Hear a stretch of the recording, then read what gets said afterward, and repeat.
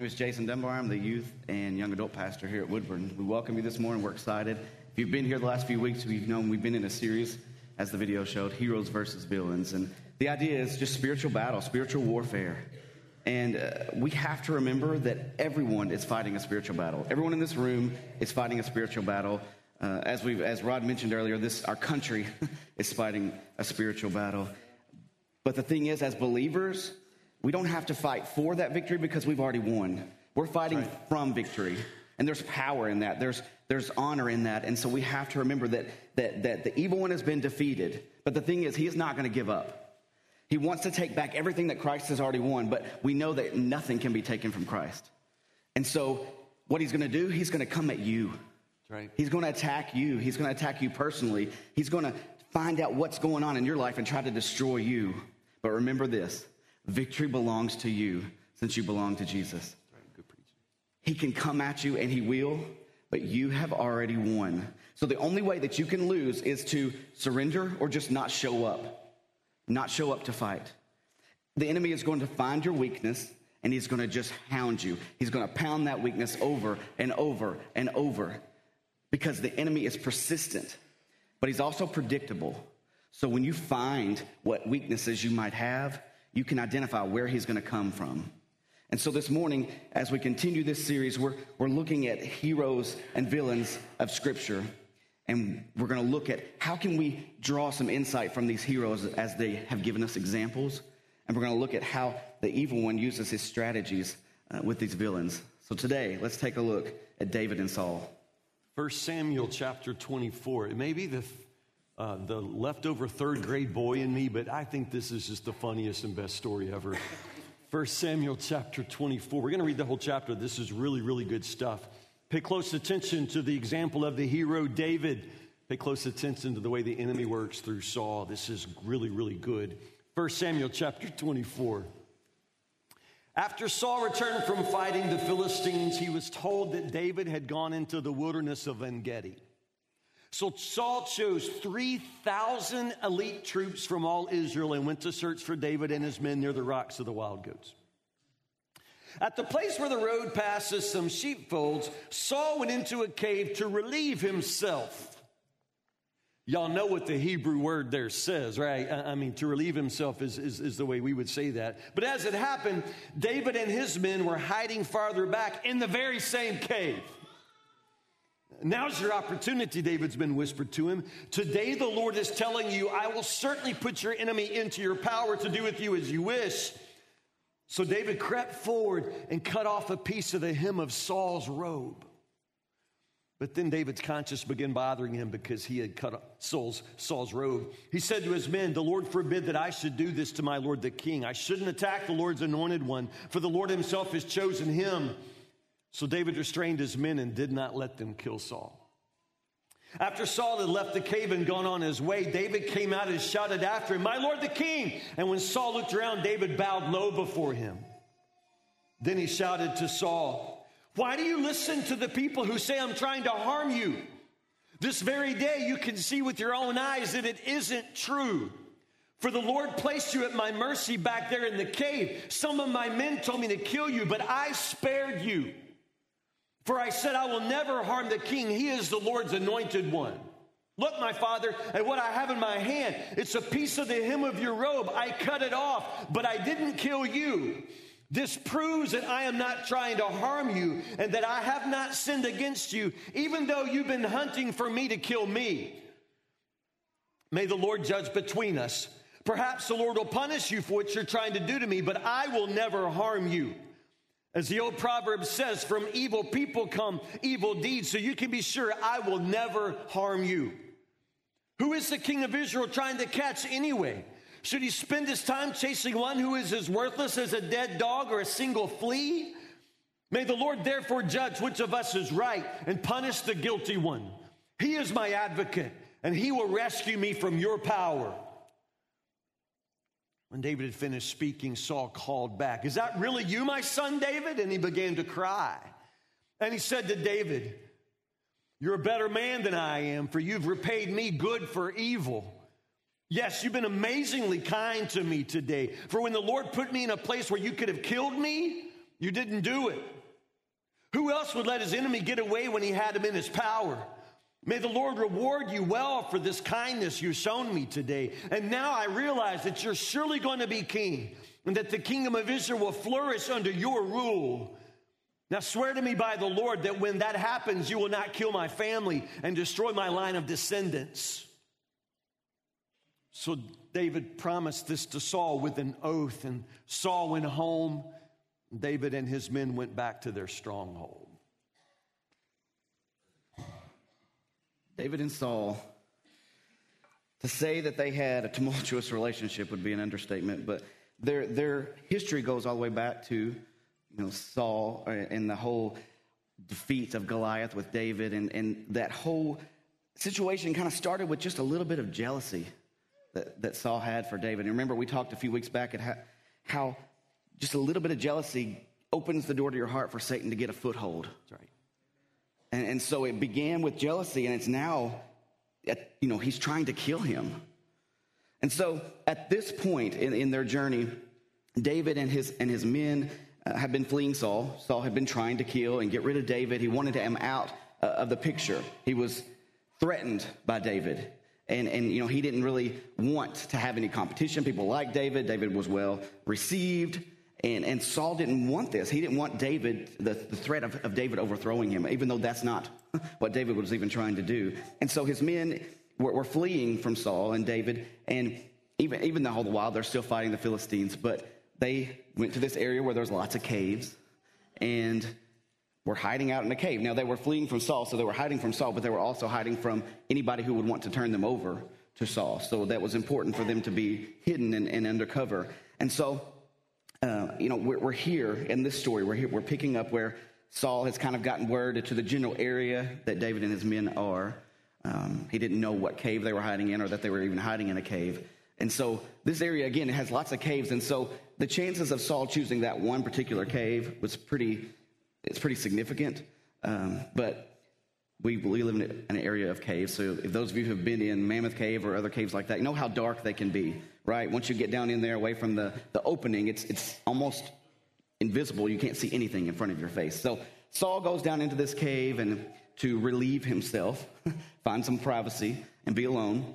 And so it's so dark he can't see what's going on around him. It's dark enough that David is able to sneak up and actually cut a piece of his robe. So pretty dark if you can't tell when someone is sneaking up on you and cutting your clothes off, right? So it's pretty dark in there. And so Saul is in there and oblivious to what's going on. And David's men are telling him, how can this be any better? Kill him. He's right there. God has handed him over to you. Kill him right now. In this, we don't have to worry about that anymore. But David, he listened to these men. They were urging him to do this. They were pushing him to do this. And he knew what God wanted him to do. He knew that God had appointed Saul as king. He didn't want to go against what God had done. And so he was struggling against what people were telling him to do and what he knew was right. But he listened to them enough that he actually they urged him enough to go up there and actually cut a piece of that robe off. But he felt guilty of even doing that. And it's because he knew what was right and he knew what was wrong. And so the thing is, in spiritual battle, we have a choice to make. We can do what we think we would want to do, how we would naturally respond, or we can do what is right. Because the thing is, just because you can doesn't mean you should.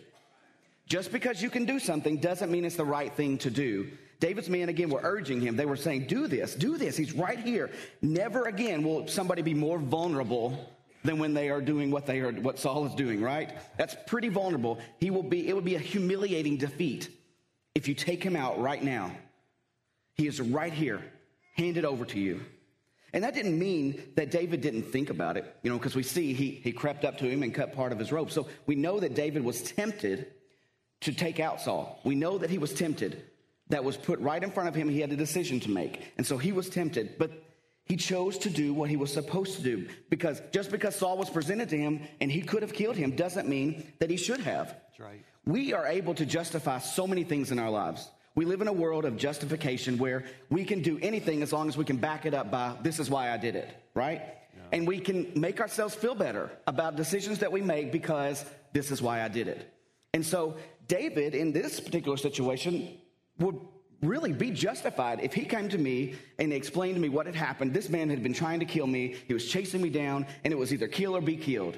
And I would have been understanding of that, right? We probably all would have been. But the thing is, that's not what God wanted him to do. That's right. That's good. And so he shouldn't do it. Just because it seems it's presented to you on a silver platter, just because it looks amazing, doesn't mean we should do it. And it doesn't mean that we can justify it to make ourselves feel better. The thing is, if we take a pause when a decision is in front of us and take a step back and think, what is it that God wants me to do? Yeah.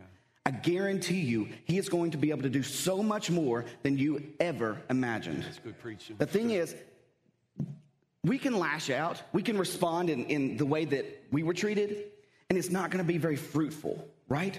It's not going to produce the kind of fruit that we want. But if we respond in the way that God would have us to do, he will produce fruit. He will mend relationships. How powerful is that? He will open and restore communication. He will open doors that we never even knew existed. Right. If we just step back and ask him what it is that he wants us to do. Ephesians 3:20 says this: he is able, through his mighty power at work in us, to accomplish infinitely more than we can ever think to ask. That's good preaching. Infinitely more. So why not follow the person who knows infinitely more than us? Yeah.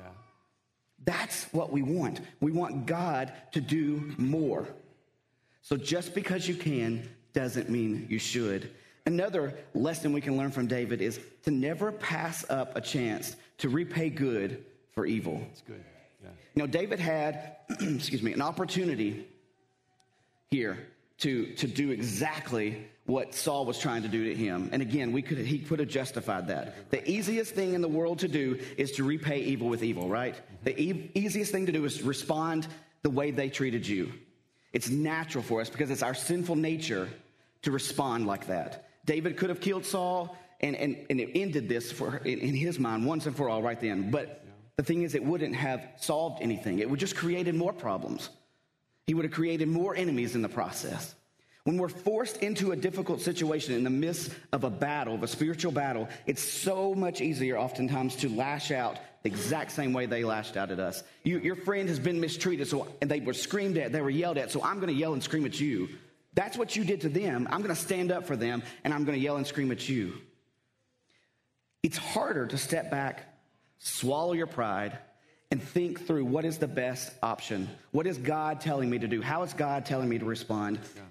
We all know the scripture, Matthew 7:12, do to others what you would have them do to you. Yeah. Treat them the way that you want to be treated. In the heat of this battle, it's so easy to treat them the way they treated you. Yeah. And again, we can justify that because they were mean to me. They hurt my friend. They hurt my family. But that's not how God works. Right. We're not fighting against that person. We're fighting against Satan. Satan is just using that person to get to you. Right. So don't lash out to them. Just lash out to Satan and don't let him let you stoop to that level. Yeah, that's good preaching. It's good. The greatest commandment in Scripture in Matthew says to love the Lord our God with everything that we have, right? But we can't forget that part that he tagged on right there at the end. The second is equally as important, is to love your neighbor as yourself. We are called to love each other. And our neighbor is a lot of times the person who is coming at us, a lot of times the person who is mistreating us. Because we tend to think neighbor is someone we like.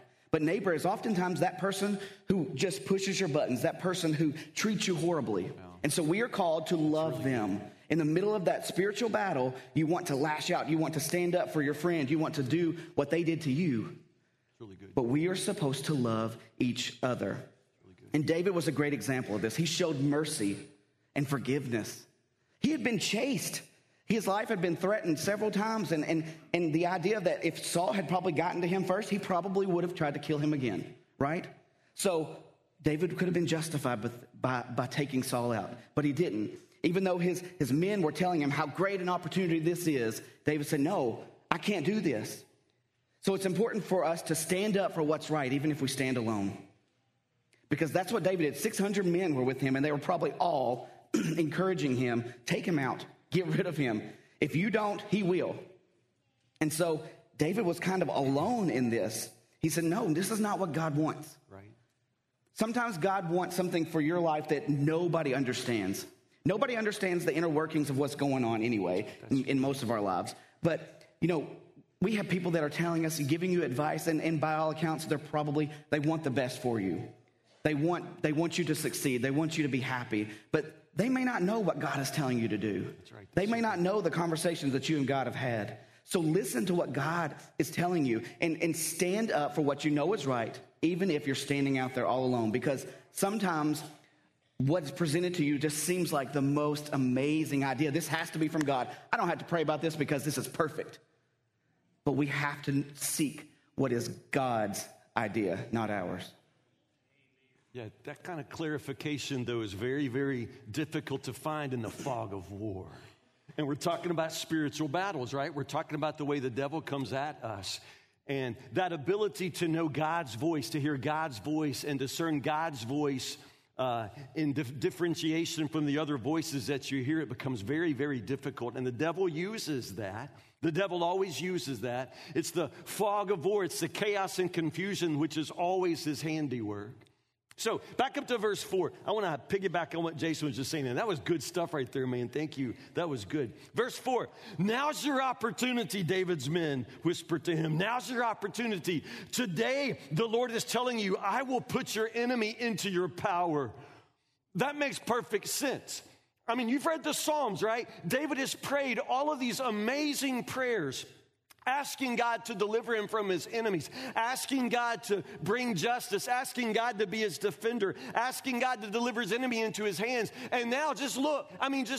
David is hiding in the back of this cave from Saul, and all of a sudden, who drops his drawers and starts backing up into the cave? It's Saul, y'all.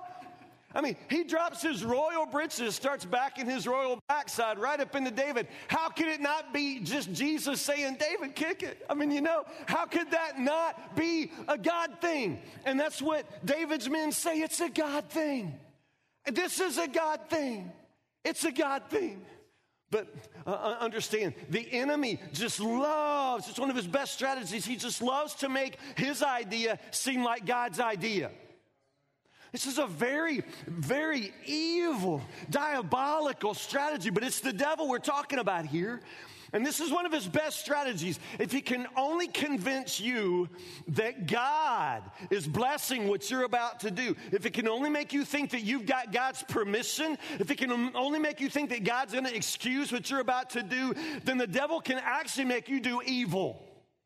If he can convince you that this is a God thing, if he can convince you that it's God's idea in the first place, if he can make you think that God is blessing you, then he can cause you to do all sorts of evil. That doesn't make any sense, does it? Because God would never tempt us to do evil. God would never lead us to do evil. But the devil can absolutely make his idea sound like God's idea. Happens right here. It's unbelievable. It's just the strangest coincidence. How could God not be in it? God's not in it. It's not God's will. God does not want David to harm Saul. But oh my goodness, what a sweet opportunity. It must be a God thing, all of David's men say. This is a God thing. This is your opportunity. Go for it. No. David knows what God has said. David knows that the scripture says, you shall not touch my anointed one. David knows that he's been anointed king. He knows that, but he also knows right now there is a king, and it's Saul, and that God anointed Saul too. David knows that. And God is the one who's going to raise up and bring down kings. That's not David's place, and David is not going to step into the position of God. David knows what God wants. David knows God's will. Unfortunately, you and I often aren't quite as discerning as David, especially in the fog of spiritual battle. I once heard a grown man excuse his sexual affair with a high school girl by saying, God brought her into my life. Okay, no, but in his mind, that's how he had convinced himself that the evil he was doing was actually God's will. God brought her into my life at a time when I really needed somebody. No, sir, that's evil. That's evil. But we have this ability to call evil good sometimes when it is the devil whispering in our ear what it is that we really want to do by ourselves anyway. It's wicked the way he can turn our thoughts around. You're telling yourself that it's God's will, that this is a God thing, that somehow God is asking you to do this evil thing that's right in front of you. And I heard a man who's abusing his wife argue that the Bible says that the wife's supposed to submit to the husband, and if she won't submit, he's allowed to beat her into submission. No, sir. No. But do you understand how that works? Do you understand how good the devil is at making his idea sound like God's idea? Man, if he can wrap up evil in the Word of God so that you can actually use Scripture as that man did, I'm beating her into submission. God says that she should submit to me. That is evil. That is evil. All of the people in the world who can preach hate and racism and bigotry in the name of a God of love, do you understand how wicked that is? To take God's word, God's character, God's holiness, and turn it upside down so that you can excuse the wickedness that you want to do that's coming out of your own heart. The enemy loves to make his idea seem like God's idea. It's the fog of spiritual battle. You've got to be smarter than that. You've got to be more honest than that. You've got to be discerning. But it's difficult. It's difficult. Look at something with me. Go back. Let's do some fun with Bible math here. Look back at chapter 24, verse 2. How many men does Saul enlist to go after David with him? What's it say there in verse 2? 3,000 what? Elite troops. What are elite troops? These are like Navy SEALs. These are like Marines with tanks and drones. Saul is the king, and he has the entire army of Israel at his disposal, and he disposes it. 3,000 elite men. I mean, these are the best of the best. And who are we going after? David. And exactly what army does he command? He doesn't really have an army. David has, like rednecks with pickup trucks with him and shotguns, paintball guns. I mean, I'm not kidding. I'm not kidding. David has just got a ragtag bunch of guys who are willing to fight with him. If you go back to chapter 23, verse 13, it tells us about how many men David has. So again, fun with Bible math. How many men does David have? About 600 rednecks with pickup trucks. Okay? So if you do the math, if we say 600 rednecks with pickup trucks plus David, that means on this side we have how many? About 601. And on this side we have about how many? 3,000, and we count Saul, 3,001. So if you do the math, David and his men are outnumbered by about what ratio? 5-1. 5-1. Wouldn't you say that's a little bit of overkill? What in the world is Saul? Who does he think he's fighting? This is part of what David says. What in the world are you doing? I'm like a flea. I'm like a flea out here, and you're coming at me with the entire army with drones and tanks. What in the world are you thinking? Understand, this is part of the devil's strategy. Not only is this the way Saul came after David, this is the way the devil comes after you. Remember what Jason said to start off this sermon? Victory is yours. If you belong to Jesus, victory belongs to you. And if you fight in the name of the Lord Jesus, I'm telling you, you cannot be defeated. Victory is yours. It's already yours. Jesus won the victory. There's no defeat for us in Jesus' name. And the devil knows that. He does not want to fight you in Jesus' name because he can't win. The only way he can win is if you don't fight in Jesus' name. If you don't show up to fight. So one of his best strategies, please understand this is how he's working in your life. One of his best strategies is shock and awe. He shows up with tanks and drones and thousands of elite fighters. Do you understand? His idea is to completely overwhelm you. The enemy's strategy is to overwhelm and paralyze you to make you give up before there's even a fight. You've heard me say this before. This is not really that poetic. It's just the truest thing I know how to tell you. And this is the Tim Harris rule of spiritual warfare. Are you ready for this? The devil will never send a shark to devour you in one bite. Instead, he will send what? 1,000 minnows, or in the country, they're minnows. What are we talking about? What's a minnow? Little bitty, fish bait, little bitty fish, yeah. The devil's not going to send a shark to swallow you in one bite, because you would see that coming and you would fight the shark. Instead, 1,000 minnows. Tiny little things that honestly, you could pinch their little heads if it was one at a time, but he won't send one, he'll send 1,000. This is your life, and this is how the devil works. This is what spiritual warfare looks like. It's a lot of small things that all come at you at once. In other words, on the day that your transmission goes out, the water heater will blow its gasket. Your child will get in trouble at school. You'll be called into the principal's office, and your wife will find the lump under her arm. Am I telling you the truth? This is how the devil works. He piles it on you. He piles it on you. He piles it on you to overwhelm you. You're just overwhelmed. So therefore, you just don't even fight. Now, any one of those small things you could easily handle. Any one of those small attacks you would be able, in the name of Jesus, to shake off. But it's never just one small attack. It's one after another, after another, after another. And he just simply piles it up. And he piles it up to the point where you just collapse. You just collapse. It seems like too much. It's too much to take on. You're overwhelmed. You don't know where to start. You don't know how to fight. How do you defend yourself against the war against 1,000 minnows? It's the devil's primary strategy in your life. He'll let you go for a long, long time. That lulls you into comfort. It makes you think that he's forgotten about you, or at least it makes you forget about him.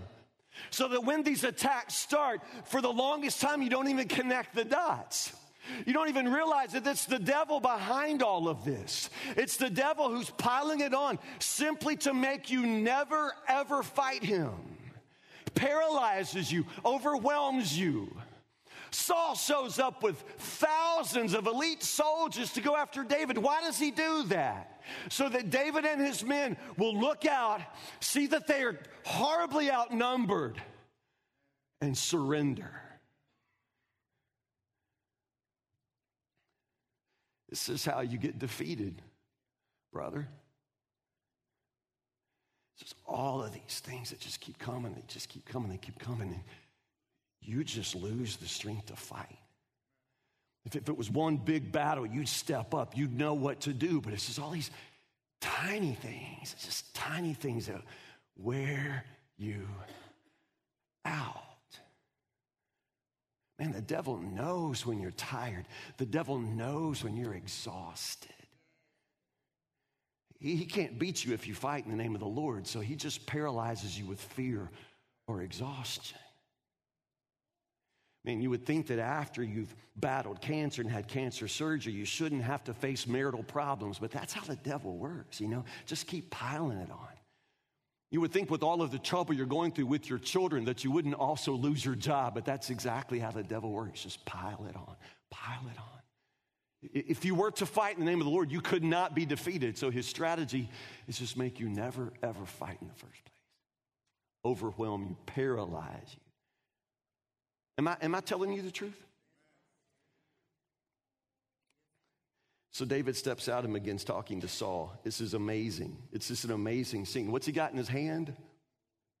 He's got the elastic off his underwear, y'all. It's just the funniest thing. Like Saul, he's sitting there with his iPads, just whatever. It's just trying to have a quiet moment. He must have been so lost in his thoughts that David is able to sort of slip up in the dark and cut the elastic off his underwear, like off his feet. And then here he stands out, with the elastic off his underwear, going, Saul, look. But notice what David says. Why do you listen to the people who say I'm trying to harm you? Now, when David holds the elastic off his underwear, he's not mocking him. What's he saying by holding that up? What's he saying? I had my chance. This is how close I was to you. I'm holding the elastic off your underwear. I could be holding your heart in my hand. I could have cut it out while you sat there. Do you understand what David is saying here? I had my chance. Why are you listening to the people who lie to you?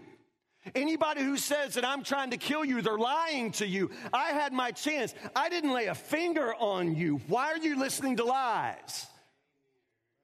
This brings me back to the devil's big strategy. Understand, his primary strategy, his fatal blow is always the same. He tells you a lie. Honestly, the devil has no power over you. He has no weapon. No weapon formed against you will prosper. Remember what the scripture says? He's got nothing. He's got nothing. Jesus already defeated Satan at the cross. The devil has nothing. He has no power over you, no weapon formed against you. He has nothing. The only thing he can do is to lie. He lies to you. Jesus says he is a liar and the father of lies. It's all he's got. But he's so good at it. He's such a good liar. He doesn't even need a good lie, understand? Just a lie that you'll believe. And the lie he tells you is always that lie that is so easy for you to believe. Now, it's a lie. There's no truth to it, but it'll tie you up every time. And he can paralyze you with a lie. His fatal blow is always the same. He lies. So David steps out. Understand, in this sermon series, we're never saying that these human foes are the enemy. We wrestle not against flesh and blood. Our enemy is spiritual. The devil is the enemy. So Saul is not exactly the enemy. Saul is a victim here too. The devil is having victory in the life of Saul, and it's another tragic story. But the way the devil has victory in the life of Saul is by lying to him. And what's the lie that the devil's telling Saul right now? David's going to kill you. Yeah. Read the story. You know that Saul he struggles with mental illness. He struggles with depression. He struggles with anxiety and paranoia. And the devil hits him right there. Saul's already a little bit prone to being a little anxious, nervous, always thinking somebody's out to get him. So the devil comes up and says, David's going to kill you. David's going to kill you. Drives Saul crazy, insane with this thought that David wants to kill him. It's a lie. It's a lie. Nothing could be further from the truth. That's not happening. It's not happening today. It's not happening tomorrow. David's not going to kill Saul. It's a lie. And David says, why in the world are you listening to the lie? So my question to you today in the heat of spiritual warfare is, why are you listening to the lie? It's all the devil's got is a lie. But you listen to the lie, and that's how he defeats you. He can't defeat you with truth. Jesus is truth. That's why when Paul talks about spiritual warfare in the book of Corinthians, this is what he says about spiritual warfare and what it looks like. And it's amazing. The battleground is not where you think. The battleground is not in the darkness of a cave. The battleground of spiritual warfare is always in your thoughts. It's in your thoughts. Because the devil, all he can do is whisper. So he whispers a lie. It comes in your thoughts. And that lie just comes into your head, and you don't even for the longest time understand that that's the devil planting the lies in your head. So Paul says this, we take every thought captive. That's warfare language. I have a thought in my head.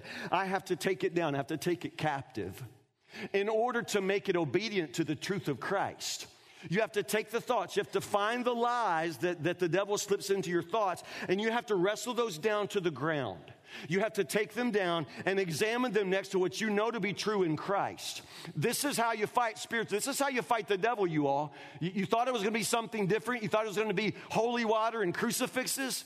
No. You take every thought captive to make it obedient to the truth of Christ. So the devil will lie to you, and you have to be wise enough, slow enough to stop, take the thought, wrestle it to the ground, and ask yourself, is that true? Is that what Jesus says? Is that the truth of Christ? And if it is not the truth as you know it in Christ, then you have to banish that thought. It's a lie. Don't believe it. Don't accept it. Because the horrible thing is a lie that you accept as truth will operate in your life as if it were true. If you believe it's true, it'll start acting in your life as if it is true.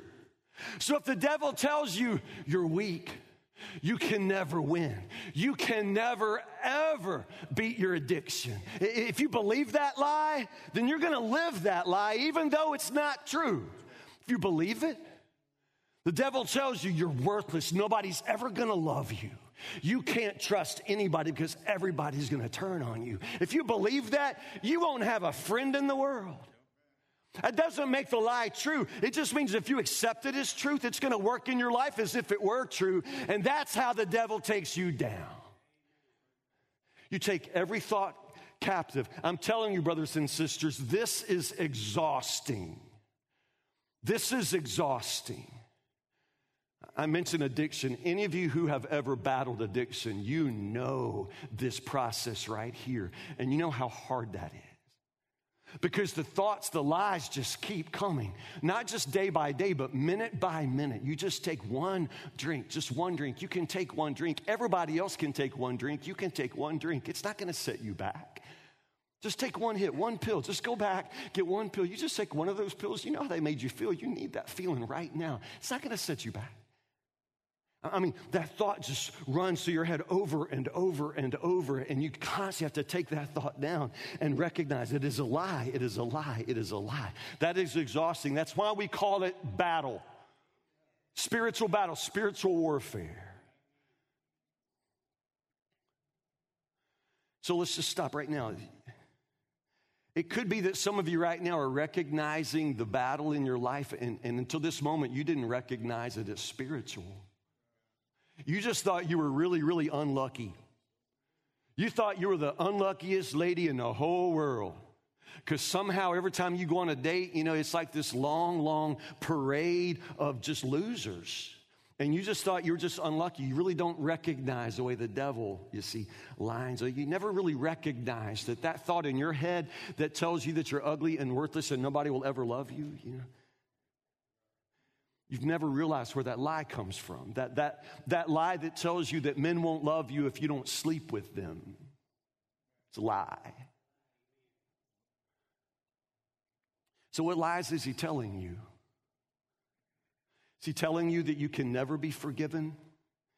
That you'll never be free from your past? That nobody's ever going to let you forget it? That you have to live and be punished and remember every single day because of all that you've done? I mean, is that the lie he's telling you? You can never be forgiven. Because that's a lie. Is he telling you that nothing you do is ever enough? It doesn't matter what you do, it'll never be enough. You are responsible for everything, but not good enough to do anything right. You understand how he puts those lies together in such a way where you can't possibly win a single day of your life? Is he telling you that people are going to leave you? Everybody's going to leave you. You're going to be alone. Is that the lie he tells you? Is it the devil that tells you that you're worthless, that you're weak? The devil that tells you that you'll never amount to anything, that your daddy was right about you? What lie are you believing? Take that thought captive. Recognize it is a lie. Do not let the devil tie you up and defeat you with lies. Why are you listening to the lies? Because they come at you like 1,000 minnows. It's never just one thought. It's never just one lie. It's a swarm. It's a nest. It's a web of lies and deceit, attacks. It just come from all sides. If it were a shark that would come and devour you in one bite, you would know how to fight. It's just the way the devil comes from all sides, whispering, lying.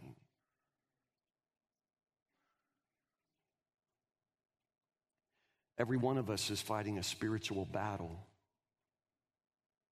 It's a spiritual battle. You're inclined to think that other people are your enemies, that they are the ones who've wronged you. You need to understand the devil is lying to you. He's getting victory in your life by turning you against people. Your battle is not with people. It's not the people at work. It's not the people in your family. You have one enemy, is the devil. He lies to you. He overwhelms you. He paralyzes you because he does not want to fight you. In the name of Jesus, victory is already yours. The only way that he can steal your victory is to paralyze you with lies, with attacks, so that you never show up to fight. But aren't you tired of listening to lies? Aren't you tired of fighting this swarm of battles one after another? Aren't you ready to walk in victory? The secret here is in some ways counterintuitive. In other words, you stop really thinking about the devil and you stop listening to his lies. You just begin to focus on the truth. You just begin to chase after Jesus. The closer you are to Jesus, the further you are away from him, the devil. Understand that the more you know Jesus, the more you know truth, and the better you know truth, the less of the devil's lies you'll fall for. You just need Jesus in your life in the biggest possible way. Maybe the reason that the devil has you right there in his grip is because you just continue to live your life so close to him. Why don't you make whatever changes are necessary in your life to move you closer to Jesus? Walk after Jesus. Stay close to Jesus. Let the mind of Christ fill your thoughts so that you're not so prone to listen to lies. David stands out across the valley, holding the hem of Saul's garment, saying, "Why are you listening to lies?" I just wonder today why you're listening to lies too. Pray with me.